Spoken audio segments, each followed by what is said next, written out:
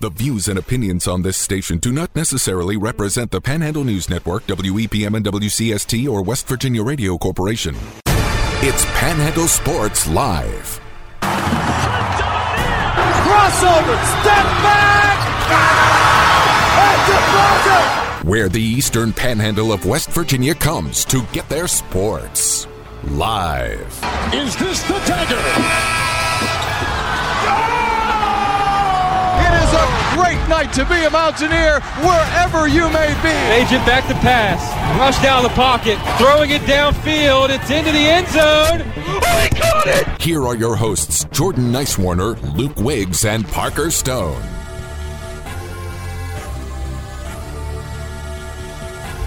It is Wednesday the 4th. You are tuned in to Panhandle Sports Live, brought to you by Mountaineer Kitchens and Baths. Since 1995, Mountaineer Kitchens and Baths have delivered distinguished remodeling services to our home community of Martinsburg. From new construction to remodeling, Mountaineer Kitchens and Baths can design your new kitchen or bath. Their talented designers can bring to life any concept you'd like to create.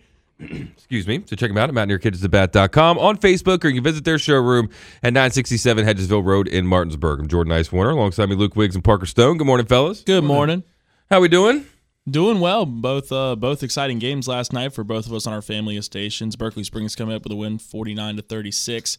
While you all had an exciting one as Jefferson overcame Martinsburg last night. So a lot of fun action going on yesterday. We got Shepherd action going on tonight. It's in full swing. Basketball season looks like it's fully making its return to the Panhandle. It's pretty cool to see everything going on as football looks to die down all throughout the nation. Well, let's get into Berkeley Springs first, because Berkeley Springs, they've been kind of rolling, and they had a good basketball season last year, and they've kind of picked up where they left off. They were sitting around 500, but a win last night gets them over that mark. Yeah, it was a great win for the team. There was a lot of adversity going on for them this season. Of course, win the lineup, you got Holden Gerson, who's out for the game. He has an Achilles injury. Not sure what the timetable on his return is going to be. Cole Ausler was out of the lineup. He's got a knee injury going on. And as well as R.J. Thompson wasn't able to play, and Thompson came up big in their matchup over in the Holiday Tournament where they won. He was named to the all-tourney team. He gets under the weather and sick, and he's unable to play. So the Tribe already come in shorthanded, and then Ty May Ross goes down midway through the second quarter. He has a lower back injury. I talked with Coach Brenniger, said he's day-to-day, and the Tribe don't suit back up until they go on the road against Kaiser. So hopefully Ty May gets healthy in that time. But he said day-to-day, but a lot of underclassmen stepped up, and a lot of guys who normally would see time coming off the bench really stepped up, namely Landon Seatrum, big sophomore, had a couple big threes in the second and third quarter, and namely Jacob Sheeky. He had his first start on a varsity level last night, leads the team in scoring with 12 points, and really came up big in the fourth quarter, scoring 6 in that quarter. Of course, you can hear Berkeley Springs basketball over on 92.9 WXDC, and here are some of the highlights from last night's Tribe win. Ross puts up the three, and it's good. Berkeley Springs takes the lead 12-9, minute 40 remaining in your opening quarter. What a play from Ross as he saves the ball, as it's going to be Allen with it now for Berkeley Springs. He loses it but recovers. Colester Allen trying to make a play for a layup, and he gets it in. Tribe are up by 3. It's going to be Ashton Haslacker with it. Takes the 3, but it's blocked by Ross. And Ross is going to push it up the court, sends it over to Sheeky. Sheeky behind the back move is in. What a play from Sheeky. What an athletic move there for a guy who usually plays down low. And it's now 16-11 your score. Glazer with Young driving inside. It's going to be Seatrum, 3-point attempt. It's good. 2 for 3 this quarter landed Seatrum. 24-18 is your score. Sheeky sends it over. Young thought about trying to get it. He's going to drive inside, spin move, puts it up. What a play from Gavin Young. He had Dawson Price all over him as Young steps up there. Gets the Tribe lead back up to 5. No good. Rebounded almost from Dakota Hamrick, but he gets it back on a second effort. Hamrick hook shot. What a play from Dakota Hamrick. 32-29 the score. Less than 3 to go in your third quarter. Berkeley Springs basketball. 1 second here. Just a tip for an alley-oop, you would think. Or a quick basket to go. Quick feed. Seatrum, three-pointer to end the quarter, and he got it! Landon Seatrum, ice in the veins. Gives the Tribe a three-pointer to end your third quarter of action. Big game there for the sophomore. Getting the rebound to Sheeky. It's one-on-one. Sheeky bounce up. Good. Jacob Sheeky does it again. Big play there from Sheeky, the 6'1 junior. And that is going to cause Christopher Hahn to call a timeout. Block there from Sheeky will close it out, it seems, as Seatrum will take control. Dribbling up the court, 5 seconds, 4 seconds as the Tribe are going to hang on despite the adversity. 49-36 your final here from Morgan Gym. as the Tribe moved to 5-4 on the season. East Hardy drops to 3-4. And, of course, you can hear Berkeley Springs basketball over on 92.9 WXDC all season long. And Shiki, my goodness, sounds like he had a pretty good game. Yeah, he had a great game coming on at his first varsity start. He's a junior. He usually plays down low for him, saw him all over the place. He's playing a lot of kind of the smaller forward, maybe a little bit of two-guard slotting into some spots. He played a really good game, and talked with him and Coach Brenniger in the post game. They're saying a lot of adversity for him. And Coach told him, I wanted to talk to him really about that North Marion loss that they had towards the end of this past year. And he was talking about, well, they hung with him for double overtime, and he told their team, yeah, they were dejected after losing to North Marion in a tough game that went to double overtime. But he told him, he's like, you all are tough, and you all are for real. And they are for real. They're a really good team. And, again, they did that, and they beat East Hardy. They stretched the lead out and won by double digits without their best player on the court, too. And how's Tymier looking? Coming back? Or I guess looking to come back? As far as I know of, he's day-to-day, and it's kind of to be determined on what's going on there. I'd say it's nothing too serious from what I saw. What happened, it was midway through the second quarter. He was diving to go get a ball towards the Berkeley Springs bench, and I think he got an inerrant knee from an East Hardy player in the lower right back region, so he went to the bench there, tried to come out for the second half, kind of had a hobble to him, so they just rested him the rest of the second half. Hopefully he's all right and he can get back for the Kaiser game. If not, then hopefully when we get back to Tribe Basketball back on WXDC when they play on the road against Hampshire. But it's nothing I think that's going to keep him out long term. Namely, what I'm concerned about for Berkeley Springs is the size later on in the season, because you got Cole Wowser, who's out of the lineup, who's had a really good start of this season, kind of really stepped into the center spot. R.J. Thompson, who's really been a great player off the bench for him, he should be back in the lineup next game. He was just a little bit under the weather. And then again, Holden Gerson, another guy, he's 6'2", so that's a guy who's 6'4" and a guy who's 6'2". Key contributors and two starters on your team that are out of the lineup right now. If they can get those guys back in by the end of the season, I really do think this team's got a good shot to make it to Charleston if things line up the way they want it to. If they took a North Marion team to double overtime with how beat up they are, they got a really good shot, guys. Well, it was a good win for the Tribe, and again, of course, you can hear all those games over on 92.9 WXDC with Parker Stone on the call, and you can always see those highlights, of course, over on our Panhandle News Network Twitter as well. Now, on WEPM and WCST, specifically last night, had also a really good game between Jefferson and Martinsburg. It was kind of a battle of the two big teams here in the EPAC, Luke. There were a ton of people at the game. The atmosphere was wild, and, well, they saw a really good game, and people heard a really good game here on WEPM. Yeah, like you said, great crowd, great game. Martinsburg had a good game plan early, came out in the zone, limited the shots that Jefferson was able to make, jumped out to a 7-point lead at the end of the first and led at halftime as well, but just kind of ran out of gas down the stretch of this game. Jefferson just has too many players that can hit shots when you need them to. Jenkins and Gladney in the backcourt. Will Shively was kind of muzzled early, was able to start to really find his rhythm. And his brother Wyatt had a fantastic game in this game, goes for 22 points. Martinsburg had an unbelievable individual performance from Avion Blackwood, goes for 32. And they had done this with Clark missing some time, trying to figure out who the next scorer was going to be. So Blackwood coming into his own, paired with Clark, and the rest of the depth that they have means Martinsburg's a force to be reckoned with. And if we're able to hear Coach Lewis's thoughts, you know, his opinion was he didn't expect this to be a down Martinsburg team, and he wasn't sure why everybody kind of considered that they would be, because they showed it really well. But on the other side of things for Jefferson, Jamari Jenkins finished with 27 points, which we believe is his career high. Wyatt Shively with 22. Gladney had a pretty quiet 18, but 18 nonetheless. And Jefferson was able to take care of business in this game after getting a pretty good punch early on from their cross-county rival. And here is Coach Lewis after the game. Well, let's start with the end of the first quarter. What do you say to the team? You're down 7. Martinsburg has a great game plan. Come out and kind of punch you in the mouth a little bit. What did you say to kind of settle nerves? Just wake up. You know what I mean? Just wake up, play our game. We missed some shots, missed some easy layups, had a couple turnovers we normally have. And they made a lot of shots. I thought they played well. They came out and they took the game to us, and we really didn't answer early on. So I think the biggest thing was just wake up and just play our game. Saw a lot of zone tonight. Did you kind of feel like you handled that pretty well?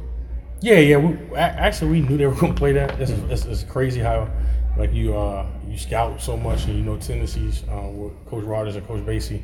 I knew they were going to play like a 1-2-2-3-2. So we talked about it like the last couple of days. And I told the team that yesterday, I said, if I was coaching, I would play that zone too. So it was weird that they played the whole game.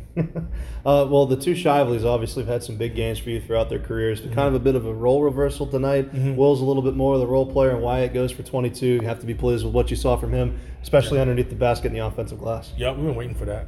We've been kind of waiting. He's been averaging about a little under 5 points, 5 rebounds. So we've been just talking to him about, hey, we need a breakout game from you. Because I know he did well this summer. He had some games this summer where he put, he scored 16, 17, 18 points. So we're just kind of waiting. I think the football legs is starting to get away from him. He's starting to get basketball legs. So we're expecting that moving forward. I'm sure it's not a career high for Jamari in this game, but close to it, right? Goes for 27? It might be a career high. It might be? Okay. Yeah, I think he had 26 the first game, and that was a career high. Okay. So yeah, I didn't know how many he had, but that doesn't surprise me. I wish he wouldn't settle for some of those threes that he took. But other than that, I mean, I think he's starting to pick it up, going to the basket, starting to make more. He's starting to be the overall guard that he is. On the other side of things, Blackwood, what's kind of your philosophy when dealing with a player like that? Is it take away his teammates and let him get his, or were you trying to do what you could to stop him? He goes for a really impressive 32 in this game. Yeah, we were trying to just keep him out of the paint, but that didn't really work too well.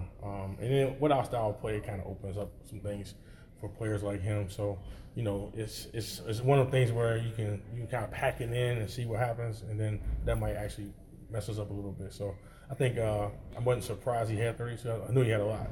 But yeah, we were trying to make him shoot that ball from the outside and live with that. But he does a good job of just getting to where he wants to. And lastly, Coach, first taste of conference play here, and it's certainly a tough one. I don't know what your opinions were of Martinsburg coming into the season, but you think about Hedgesville and Spring Mills, all the other teams that you have to play that some people would say would be better than Martinsburg. This sets a pretty good floor, whatever you want to look at it. Regardless of how you look at it, it's just going to be a tough conference. Yeah, a lot of people will say that, and I told the team, I don't think that. You know what I mean? So I'm probably one of the ones that don't think that way. I think Martinsburg has a good young team. They showed tonight. I think Blackwood is a really good player. I think they have some really good guards. I never thought that they were a team that's below Spring Mills or Hedgesville. I think they're all about the same. So we'll see the next couple of weeks, next month or so. January will tell us a lot about the EPAC. Of course, you heard that game right here on WEPM and WCST, the Panhandle News Network, last night. And it was a hard-fought matchup, and I was impressed with the play of Blackwood, of course, for Martinsburg getting 30-plus points. But what I was most impressed with was the defense, especially the transition defense for Jefferson. They were in a full court press the entire night, full court trap press the entire night, and they worked that to a T. And Coach was saying there, sometimes with that full court press, they kind of got exposed sometimes. I think that's where Blackwood got a lot of his points, was in kind of that transition play where he was able to just use his speed to get behind the last guy. But all in all, I mean, for the first conference game, really in earnest that we've had on the radio here on WEPM and WCST, boy, was it a fun one. Yeah, it was. And Blackwood, I thought, played really well. Like we said, body control, change of speed. I thought he did a lot of things really well in this game to get those 32 points in a sped-up game. It's going to be interesting the rest of the way because the EPAC is a guard-driven conference. What Cheek's going to be able to do against Jefferson in a run-out like that. I know Hedgesville's got some really good guards. We've seen Dolman already from Washington as well. But Jefferson's going to live and die by speeding things up and being able to try to hit their shots and get teams going in transition. So that's a trade-off they're willing to take. Because even though Blackwood goes for 32, they win the game by double digits. So I liked a lot what I saw from Jefferson. I think the gap between them and Martinsburg and them and Hedgesville and them and everybody else in the EPAC is a little bit closer than we thought it would be at the beginning of the year, which just bodes well for us on the radio, obviously, because there's not going to be an easy conference game or a non-competitive conference game, I think, for the entirety of the season. Yeah, and I think that's the case with a lot of what you see in the EPAC. Every single night you're going to have a team that's going to be on upset alert if you look into it. You look into it and you say, well, Jefferson probably would have been favored in this game. You have Martinsburg lead at the half. That tells you how good, once again, the floor you would say of the EPAC is. Martinsburg, are they the number 4 team? Are they the number 5 team? The matchup with them against Musselman, I think it's going to be big, and them against Washington as well. And if they can pull a couple wins from maybe a Hedgesville or upset of Spring Mills, you could see the Bulldogs maybe making a little bit of a run, making a little bit of noise come playoff time. And Jefferson, I've talked about it beforehand. I made the claim yesterday that I think Spring Mills right now is the best team in the EPAC right now, and it's gonna be between, I think, them and Jefferson. Again, it just speaks to the fortitude of that team to come back into the second half, really execute a game plan, and win like they did. And it's going to be, you can't have games like that. We talked about it during football season. You can't have games where you get lackadaisical against a team you're expecting to go in and beat, and then you go against a team that's a lot bigger. You're not going to be able to have that opportunity to come back like that. So looking into what we see tonight, again, it's early January. It's kind of, you're getting your feet wet a little bit into conference play right now, trying to figure out where you are as a team. I think we're going to get, like Coach said in there, we're going to figure out late into January what the EPAC really looks like. And right now it looks like a 3-team race for getting to Charleston. I think it's between Jefferson, Spring Mills, and Hedgesville. Well, we'll step aside briefly. We'll come back and keep talking basketball because there's all kinds of action going on around the EPAC, the Panhandle, and the PSAC, of course, as well. That's all happening on our family of stations at the Panhandle News Network. So sit around for more Panhandle Sports Live after the break on WEPM and WCST, the Panhandle News Network. Hey, it's Ronnie Brown. It's going to be a handoff to Ronnie Brown. He's got a hole through the middle. It's a stiff run to the 10, the 5, touchdown, Ram. And you listening to Panhandle Sports Live.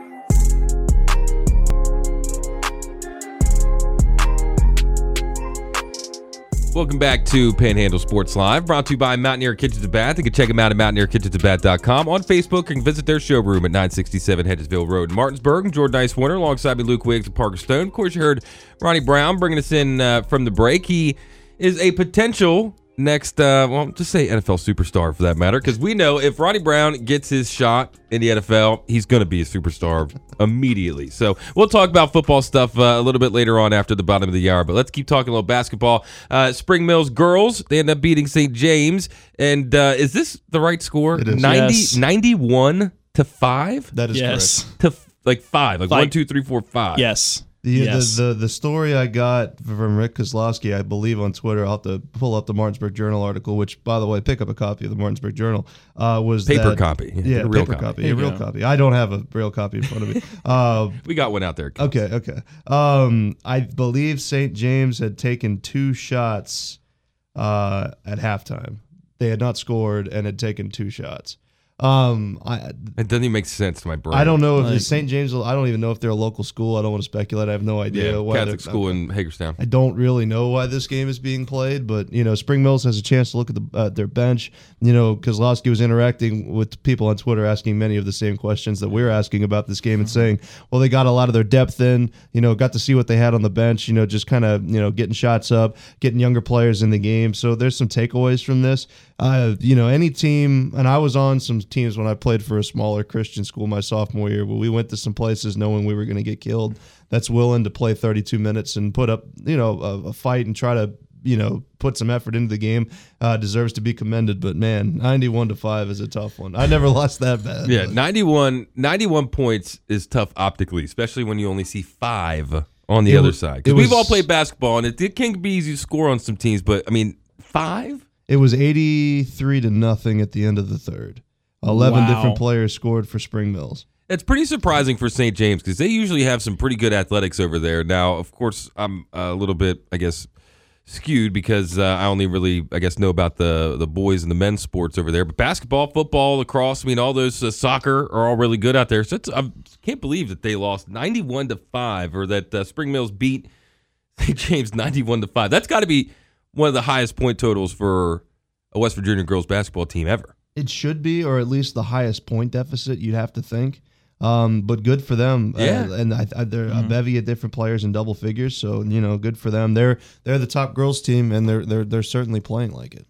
Well, we're going to have more basketball here on WEPM and WCST tonight as the Shepherd Rams take on the Lock Haven Bald Eagles at the Butcher Center. Lock Haven coming in at 8-2. Pretty good ball club coming out of Lock Haven. Their last 2 games, a win against Gannon most recently, 69-64. Then a loss to Mercyhurst, 60-82. So Shepherd kind of coming in, well, I wouldn't say on the back foot. They won their last game, or they lost to Pitt Johnstown, but still 6-5 on the year. Of course, that Pitt Johnstown game, 79-62. That game, they were just never quite, never quite in. It sounds rough, but they were never quite there in that Pitt Johnstown game. And to be honest, before I started kind of looking into this game, I thought this Lock Haven game was going to be a great kind of bounce back game for the Rams, but it looks like they could run into a buzzsaw. I will say this, though. This is a strange Lock Haven team. They're very disciplined, but they're more conducive to a team that Shepherd can upset. They don't shoot a lot from outside the arc. They only have 2 guys that get consistent minutes that shoot threes at a pretty high clip. Their leading scorer is an NAIA transfer in Jay Davis, who's going to be a problem, certainly. It'll be interesting to see how Shepherd handles him. Last game they started Robinson. I don't think they're going to do that again because Philip Jordan was playing injured, or he was playing sick, I should say. So who's going to match up with him will be a cause for concern. And then a lot of stuff and a lot of damage by Lock Haven is going to be done just inside the paint. 15 feet into the basket. Shepherd's going to have to be stout defensively against guys like Eli Washington and James Price for Lock Haven that can really fill it up from inside the lane. So it's a different game than Pitt St. Johnstown. Like I said, I think it's just a little bit more conducive for Shepherd to be competitive against a team that's not going to jack up threes in transition and have an elite post player, but it's still a very disciplined team, although they turn the ball over on a decent clip. That's going to present unique challenges, and I think that's the vibe that we're getting from conference play early on in the PSAC. When we saw it for football, it seemed like every team was the same. It was double tight ends. They're going to run it down your throat, play action pass. They all had a really good number 1 receiver and kind of a gritty quarterback, whatever, and their defenses were just all physical. Basketball, it seems like every team's different. Pitt Johnstown plays like an NBA team, and this Lock Haven team looks like a Big East basketball team from 1994. So it's going to be interesting to see how Shepherd matches up, but I think they match up relatively well. Yeah, and I'll be excited to see how Philip Jordan does kind of manning the point himself, because Rod Robinson, he did a good enough job, I guess, kind of in there. Last-minute emergency point guard, if you will. And then when PJ came in, he had some productive minutes, but you could tell that he was a little out of whack. And then, of course, we find out after the game that he was under the weather. So hopefully he's back to full strength and he can really take over that offense because they need that point guard. That was one of the things that really kept him in it last year was once guys started getting injured, Philip Jordan stepped up and kind of calmed the team down because Daggett had it settled down low. I mean, he was taking everything over. But then PJ, Cam Stevens, those guys up top really controlled things and kept them, balanced in a game. And I think they're still trying to find kind of their identity. Parker, we were talking yesterday. This time, they look like how they did at the end of the season last year, which was kind of them on their come up, starting to kind of see what they got. And I think it's great that it's happening at this point in the season. Yeah, that's definitely the case. You mentioned Philip Jordan. That was the guy who really turned it on in the second half of the season with DMC going down in the lineup. There was injuries. There was a lot of COVID stuff going on with the team around that time. And Philip Jordan, Kyle Daggett were the 2 guys that really you could say these 2 guys is what brought the Rams to go into the PSAC tournament. It's the same thing here looking at this game. You're playing against Lock Haven. They're 8-2, but I think that 8-2 might be a little bit more inflated from what you think it is. I mean, they beat Cal, but Cal's not very good this season. Edinburgh's about middle of the pack from what we've seen. A bad loss against Mercyhurst they're coming off of and barely surviving against Gannon. This is a very winnable game for the Rams, I think. Really, I think it comes down to can DMC get it rolling. I want to see a 20-point performance for him again. I'll get him the ball, let him score a little bit. He's the best in isolation. Get him one-on-one situations, and he can let him work. And then again, the bigs, they got to come up big. Guys like Aiden Hewley and guys like Carson Poffenberger control the glass. If you control the glass 9 times out of 10, you're probably going to be winning the game. That and the turnovers, because this Rams team at times, we've seen them get a little sloppy with the ball, and that, again, you turn the ball over, your odds of winning the game are going to go extremely down. I'm really looking, again, for DMC to really have a big game tonight against Lock Haven and really for them to control. And, again, watch out for John Preston as well. It's a guy, if he gets hot tonight, it could be an issue. And I wanted to add to that, we'll have our first play-by-play Shepherd women's basketball tonight as well against Lock Haven. But that game you have to find online. On our Panhandle website, there'll be a link to live streaming sports, and the women's game will begin at 5:30. Also taking on Lock Haven, a somewhat beatable Lock Haven women's team at just 4-6. Shepherd, of course, in women's basketball, still in search of their first win. That'll be all right here on the Panhandle News Network. Of course, we got you covered with all your news locally and your sports now that we're deep into basketball season. We'll step aside for the bottom of the hour, come back and, keep chatting. We'll get into a little football when we come back from the break on Panhandle Sports Live on WPM and WCST, the Panhandle News Network. Hi, this is Brian Walker. Looking for Walker. Touchdown Rams. Brian Walker catches the record-breaking touchdown pass as he finds his quarterback. You listen to Panhandle Sports Live on the Panhandle News Network.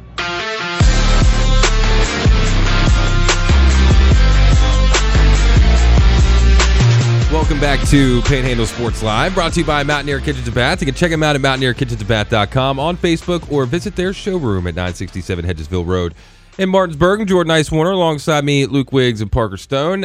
Real quick before we really start to dive into football, has there been any new news on the Bills player or anything. And I don't think they're planning on rescheduling the game, at least it seems like as of now. Yeah, it looks like it's trending towards being a no contest. The biggest report I saw, Hamlin had to be resuscitated twice, it sounded like. We're starting to get more details.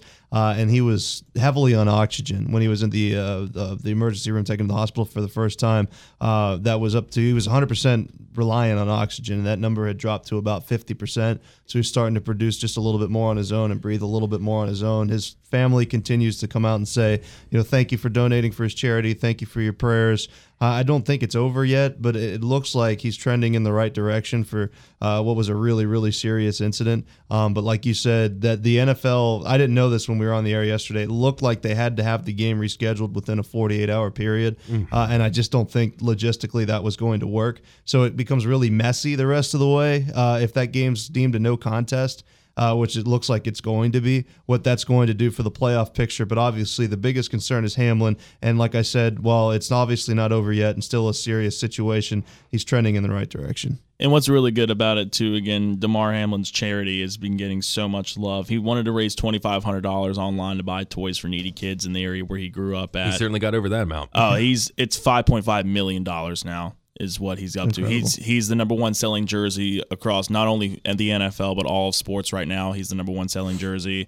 And I'm pretty sure all jersey sales for Damar Hamlin right now are going back into the charity as well, which is it's fantastic to see everyone rally around Damar and seeing everyone really get behind him in this situation. Again, it seems like the worst of the situation, the worst case scenario, it looks like it's going to be avoided from what seemed, which is fantastic news. Absolutely fantastic news. He's getting more to himself at this point. He's still currently in critical condition, but he's a lot better than what he was certainly Monday night, which is very, very promising to see, and we hope he makes a speedy recovery and gets himself out of the hospital here very, very soon. Yeah, what a scary situation, but I'm glad to see that it's at least starting to become a better situation than what it was. But speaking of the NFL, got a couple of college guys that are putting their name into the draft now that their seasons have concluded. You got Bryce Young, Will Anderson, you have Brian Breeze, Ronnie Brown, Tyson Bagent, a couple other names you guys did put on there. But what are we thinking about this class? Do you think it's going to be a pretty good class coming out of college and another one of these big ones that could be big stars in the NFL? I think it's a real possibility. C.J. Stroud, I want to bring him up as well. He had a fantastic outing against Georgia in that Peach Bowl matchup they had over the weekend. It's going to be exciting. A lot of new guys are going to be coming in. Of course, the number one overall pick. It's lining up to be either the Houston Texans or the Chicago Bears are going to be picking number one, depending on who picks there. Houston, if they get the number one pick, which if they lose, they will lock the number one pick up. Looking like that's either going to be Bryce Young from Alabama or C.J. Stroud from Ohio State from all accounts. You could consider Jalen Carter an interior defensive lineman from Georgia who's very, very good, really good pass rusher from the interior, or a guy like Will Anderson who's a really good edge rusher out of Alabama and by far and away the best edge rusher out of the class. A guy I want to highlight as well, Tajay Spears of Tulane. If you watch the Cotton Bowl, he had a fantastic game. He ran over 200 yards and 4 touchdowns and helped the Green Wave upset USC. He enters his name into the draft, and he looked fantastic. I'm really hoping for a good NFL career for Tajay Spears. He looked really great for Tulane. And Brian Brzee as well. He announced his declaration for the draft this morning. He's a really good interior lineman. He was the number one recruit out of high school from ESPN's 300 in 2020. And he really put together a really good season. He finished his career with 3.5 sacks. Really good interior pressure guy. He's actually battled a lot. He had a sister that passed away from brain cancer at age 15. He had a torn ACL that he had to deal with in college in his second year. He's battled a lot. He's a really good player. I project him to go in the top 15 of the draft. And you mentioned before at Rams in the draft, we got Joey Fisher. We've got Tyson Bagent, Ronnie Brown. Expect Brian Walker to throw his name into that mix as well. There's a lot of guys. There's a lot of exciting prospects in this draft coming up. I'm really interested to see where things shake out and who goes where. And it seems defensive heavy. It looks like this will be a good draft for the Big 12. An opportunity for a couple of different Big 12 players to go in the first round. Quentin Johnson and Tyree Wilson both could be in the top 10. And this is when the Big 12 just didn't have players selected in multiple first rounds a couple of years in a row. The quarterback class is going to be interesting. How talented are players like Ringo, to push quarterbacks down the line. Skoronski is somebody else that's coming into this year we thought would be one of the top linemen, could potentially be a top 5 pick. His name's starting to fall. Are quarterbacks going to to fall with them? Could 4 signal callers go? Could 5? I like the draft. It's a balanced draft class. Like I said, I think it's a little bit more defense than offensive heavy, which will be a welcome reprieve over the drafts we've had over the last couple of years. And, of course, keeping our eyes on where Tyson Bagent could potentially be drafted. This also seems like first time in a long time we might have multiple running backs go in the first round, because Bijan Robinson, I think, is a lock. And then people really like Jahmyr Gibbs, which I don't know if I would take him in the first, but we'll have to see. I love the NFL draft every year, and I'm looking forward to us getting the opportunity to cover it when it gets a little bit closer. So who's number one? Who's first one off the board? Bryce Young. Yeah. I think it kind of depends on who's taking there at number one. I think if it's Houston, if you told me today, I would say Bryce Young would be the number one pick just from what he brings to the table. I really like C.J. Stroud, and I think overall I like maybe his size better than Bryce Young, because that's the big concern with him. He's a smaller guy at that quarterback spot, and you're really looking into that situation.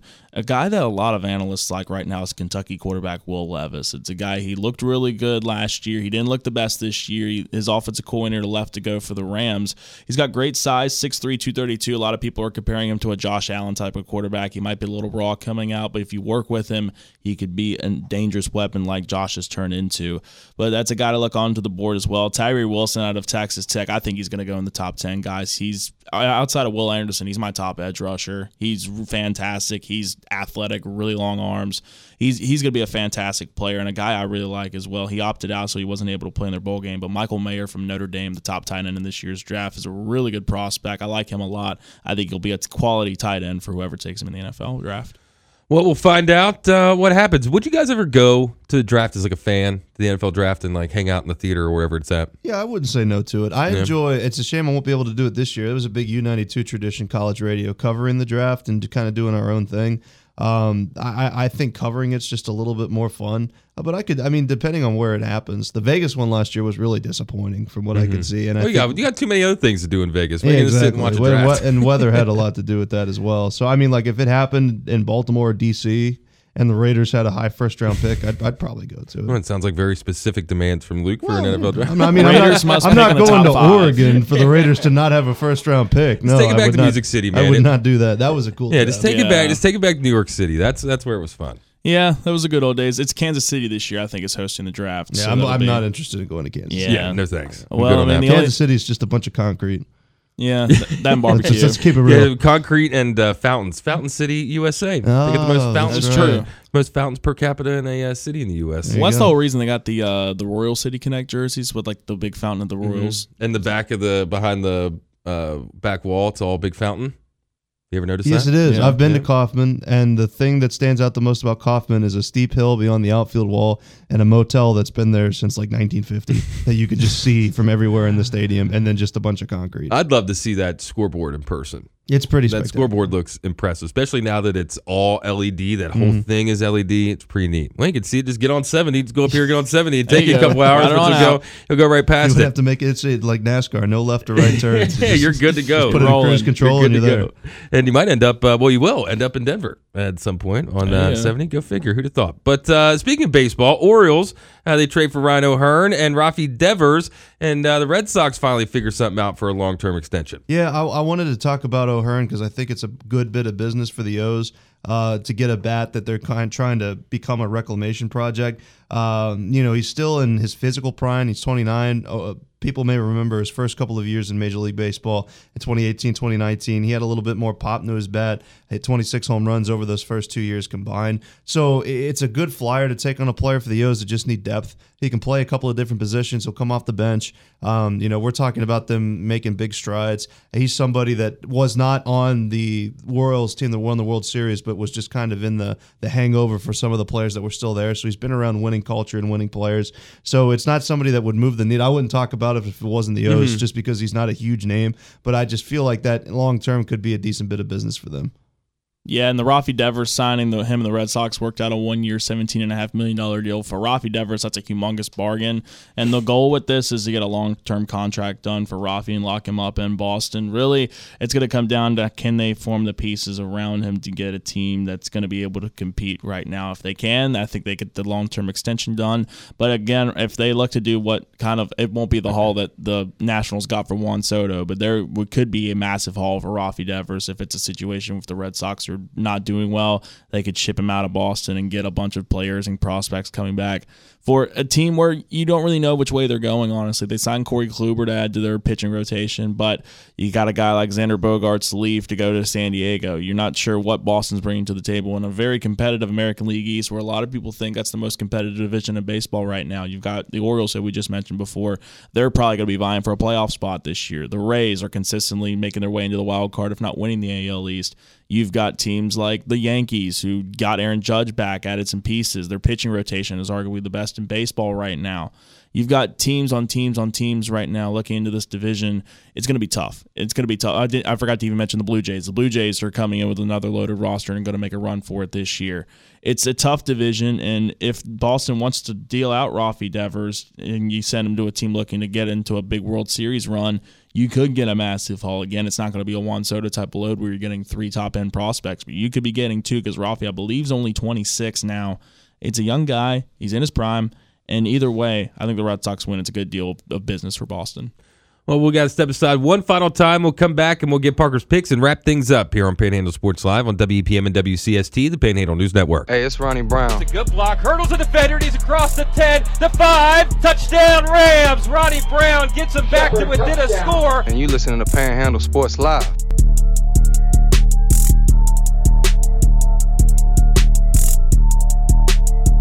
Welcome back to Panhandle Sports Live, brought to you by Mountaineer Kitchens and Bath. You can check them out at mountaineerkitchensandbath.com, on Facebook, or you can visit their showroom at 967 Hedgesville Road in Martinsburg. Jordan Nicewarner, alongside me, Luke Wiggs and Parker Stone. Yeah, well, that's called beginner's luck.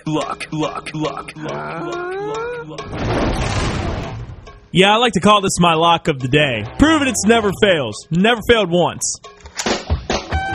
All right, it was a 1 for 2 yesterday, and you're probably asking, why is it a 1 for 2 and not a 2 for 3 or a 1 for 3? Well, one of the picks I made yesterday went void because Shea Gilgeous-Alexander went down with an injury for Oklahoma City last night, and what was a big win for the Thunder. 150 scored against Boston last night. But going into today, the lock of yesterday was not able to hit. I had Jaylen Brown going for 3 or more made threes. He was not able to hit that mark, but Marquette was able to win their matchup against Seton Hall and get the win in that one. Looking into today's picks, I'm going for the Bucks to beat the Raptors as my lock of the day. For some reason, and I don't know why, they have Milwaukee +3 going into Toronto tonight. And I asked the guys, I said, is Giannis not playing? Are they resting him? What's going on there? It's weird to see Milwaukee at a +3, especially when Giannis just went for 55 against the Wizards last night. So I'm going Milwaukee +3 on the spread, win the money line to win against the Raptors. Have them win outright tonight against Toronto. You don't even need the spread.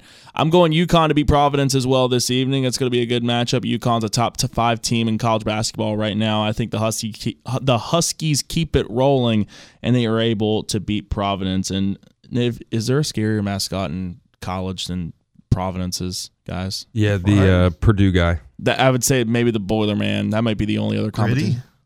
Which one? Would you say college basketball or just sports in general? Or just college sports and basketball? I was thinking of Gritty from the Philadelphia Flyers. The Nittany Lion one's kind of creepy too. It's a little creepy. What is that one? Just a mountain lion. It's just like a guy in a white, just like suit with a kind of weird head on it. Is it the St. Joe's? Is the bird that has to flap its wings the whole game? It stands in the corner of the court. And that has to be an awful job. It flaps its wings like they put a pacemaker. What? Not a pacemaker. Whatever. God, I hope not. The odometer or whatever it's called. How many times he flapped his wings in a game? Gosh. Hey, I hope he doesn't have a pacemaker. Gosh, I hope he might need a different job at school. I was about to say that's a stressful job for a college kid. Probably. It gets hard down there in the Hawk suit. Oh, bro, I'm going to interrupt you because you brought up the mascots. I saw this thing the other day about this mascot that got charges pressed against him against another mascot for another school because something happened where he was they were like talking off the field or whatever, and they got in this argument and they got in this huge fight, but nobody knew that they were actually fighting because they're mascots. So everybody thought it was just like a bit they were doing until the kid ripped the other guy's foam head off and actually started like hitting him and choking him and stuff. Then the police finally came in and got him. These mascots, man, you never know what's going on under those No one sees the pain behind the you know it gets real when the head comes off. It was like, all right, it's real. So I'll get lock of the day once again. Bucks beat the Raptors. UConn beats Providence. I got for my final pick Tyrese Halliburton for the Indiana Pacers scores 19 or more points tonight against the Philadelphia 76ers. That's Parker's picks for your Wednesday as we get ready to wrap things up. But I think I saw a Big Game Boomer article about like best and worst mascots from like Division I the past. I think Willie the Wildcat was towards the end of the list. Interesting. Which I thought was kind of surprising. The Mountaineer did make the top 10, by the way. It has to. It's like, Mountaineer's a good one. I think that you never see the Terrapin in there, right? Kind of just skips over the old Terpies, it seems. Well, anyways, I want to talk a little basketball real quick, too, because in Big 12 basketball, we had a record-setting scoring game for K-State as they beat Texas in a game that, if you were just scanning through, you would have thought was an NBA game, mid-season game that nobody really cared on either side to play defense. But this was a big-time Big 12 game, and K-State scores like 1 million points. Yeah, this was a really special game. Broke the Big 12 scoring record, 219 combined points. In this game that the Wildcats win 116-103 over the number 6 Longhorns. Obviously still kind of reeling, trying to figure out what their long-term plan is going to be at the coaching position. But the Big 12, I mean, there's going to be a lot of cannibalism in that conference because everybody can beat everybody. Parker said before we came on the air that it makes the Mountaineer loss to Kansas State a little bit better. And I think it just personifies how tough that conference is going to be. For the Mountaineers to have back-to-back ranked opponents at home, including Kansas, it's going to be fun for an outside perspective to see the Big 12 teams in action this year because, again, anybody can beat anybody. Yeah, I think so, too. You look at it, you got a Kansas State team that's probably going to be ranked in the top 15 now with wins against WVU and wins over Texas, who was coming in number 5 in the nation in that game. And top to bottom, the Big 12 is going to be tough. You're going to be seeing teams beat each other and consistently go back and forth. If I was betting, I wouldn't bet a single game on the Big 12 because you don't know who's going to win every single night. TCU and Baylor are playing tonight. That's another game. It features 2 teams ranked in the top 20 in the nation. It's going to be tough for anyone to make it out of the Big 12. And you could see, I think, anywhere between 6 to 9 teams get into the NCAA tournament out of the Big 12. It's just that good. It's by far and away the best conference right now in college basketball. There's not many teams and not many conferences that are going to be able to hang with the Big 12 come tourney time. And finally, Luke, your Wizards fall 123-113 to the Bucks, and Giannis puts 55 up in a career-high performance. Yeah, all of a sudden, Rui Hachimura can't score anymore. I said this before we came on the air as well. We've reached the point in the season where the Wizards think they're good, so they won't make a trade at the deadline. They won't blow it up, and they'll come up with the 10th pick in the draft. It's time for this team to rebuild. I watched Scoot Henderson have one of the most incredible dunks I've ever seen from an 18-year-old yesterday, and Victor Wembanyama is the greatest prospect since LeBron. If there was ever a year to tank, Tommy Shepard's GM of the Wizards. Please make it this year. Well, fellas, just about does it for us for today. Any final thoughts while we got a couple seconds? Yeah, Jim Harbaugh held discussions apparently with the Carolina Panthers owner on the head coaching job, so I'm not too sure what that comes into fruition. Might be just a little curiosity from Jim, but I can't see him leaving Michigan. That's his dream job. I think it's just smoke coming out there, and I think Steve Wilkes actually keeps the job for Carolina. Shepherd women's basketball tonight, men's as well. Men on the air, women, you have to go to the website. And Washington baseball, their field got lights for the first time ever. Congratulations to them. Heck yeah, absolutely. Well, if you missed today's show today, you can listen back to it a little bit later on our Panhandle News Network Facebook and Spotify page. But for Parker and Luke, I'm Jordan. Panhandle Live is next. Have a great day. We'll talk to you tomorrow.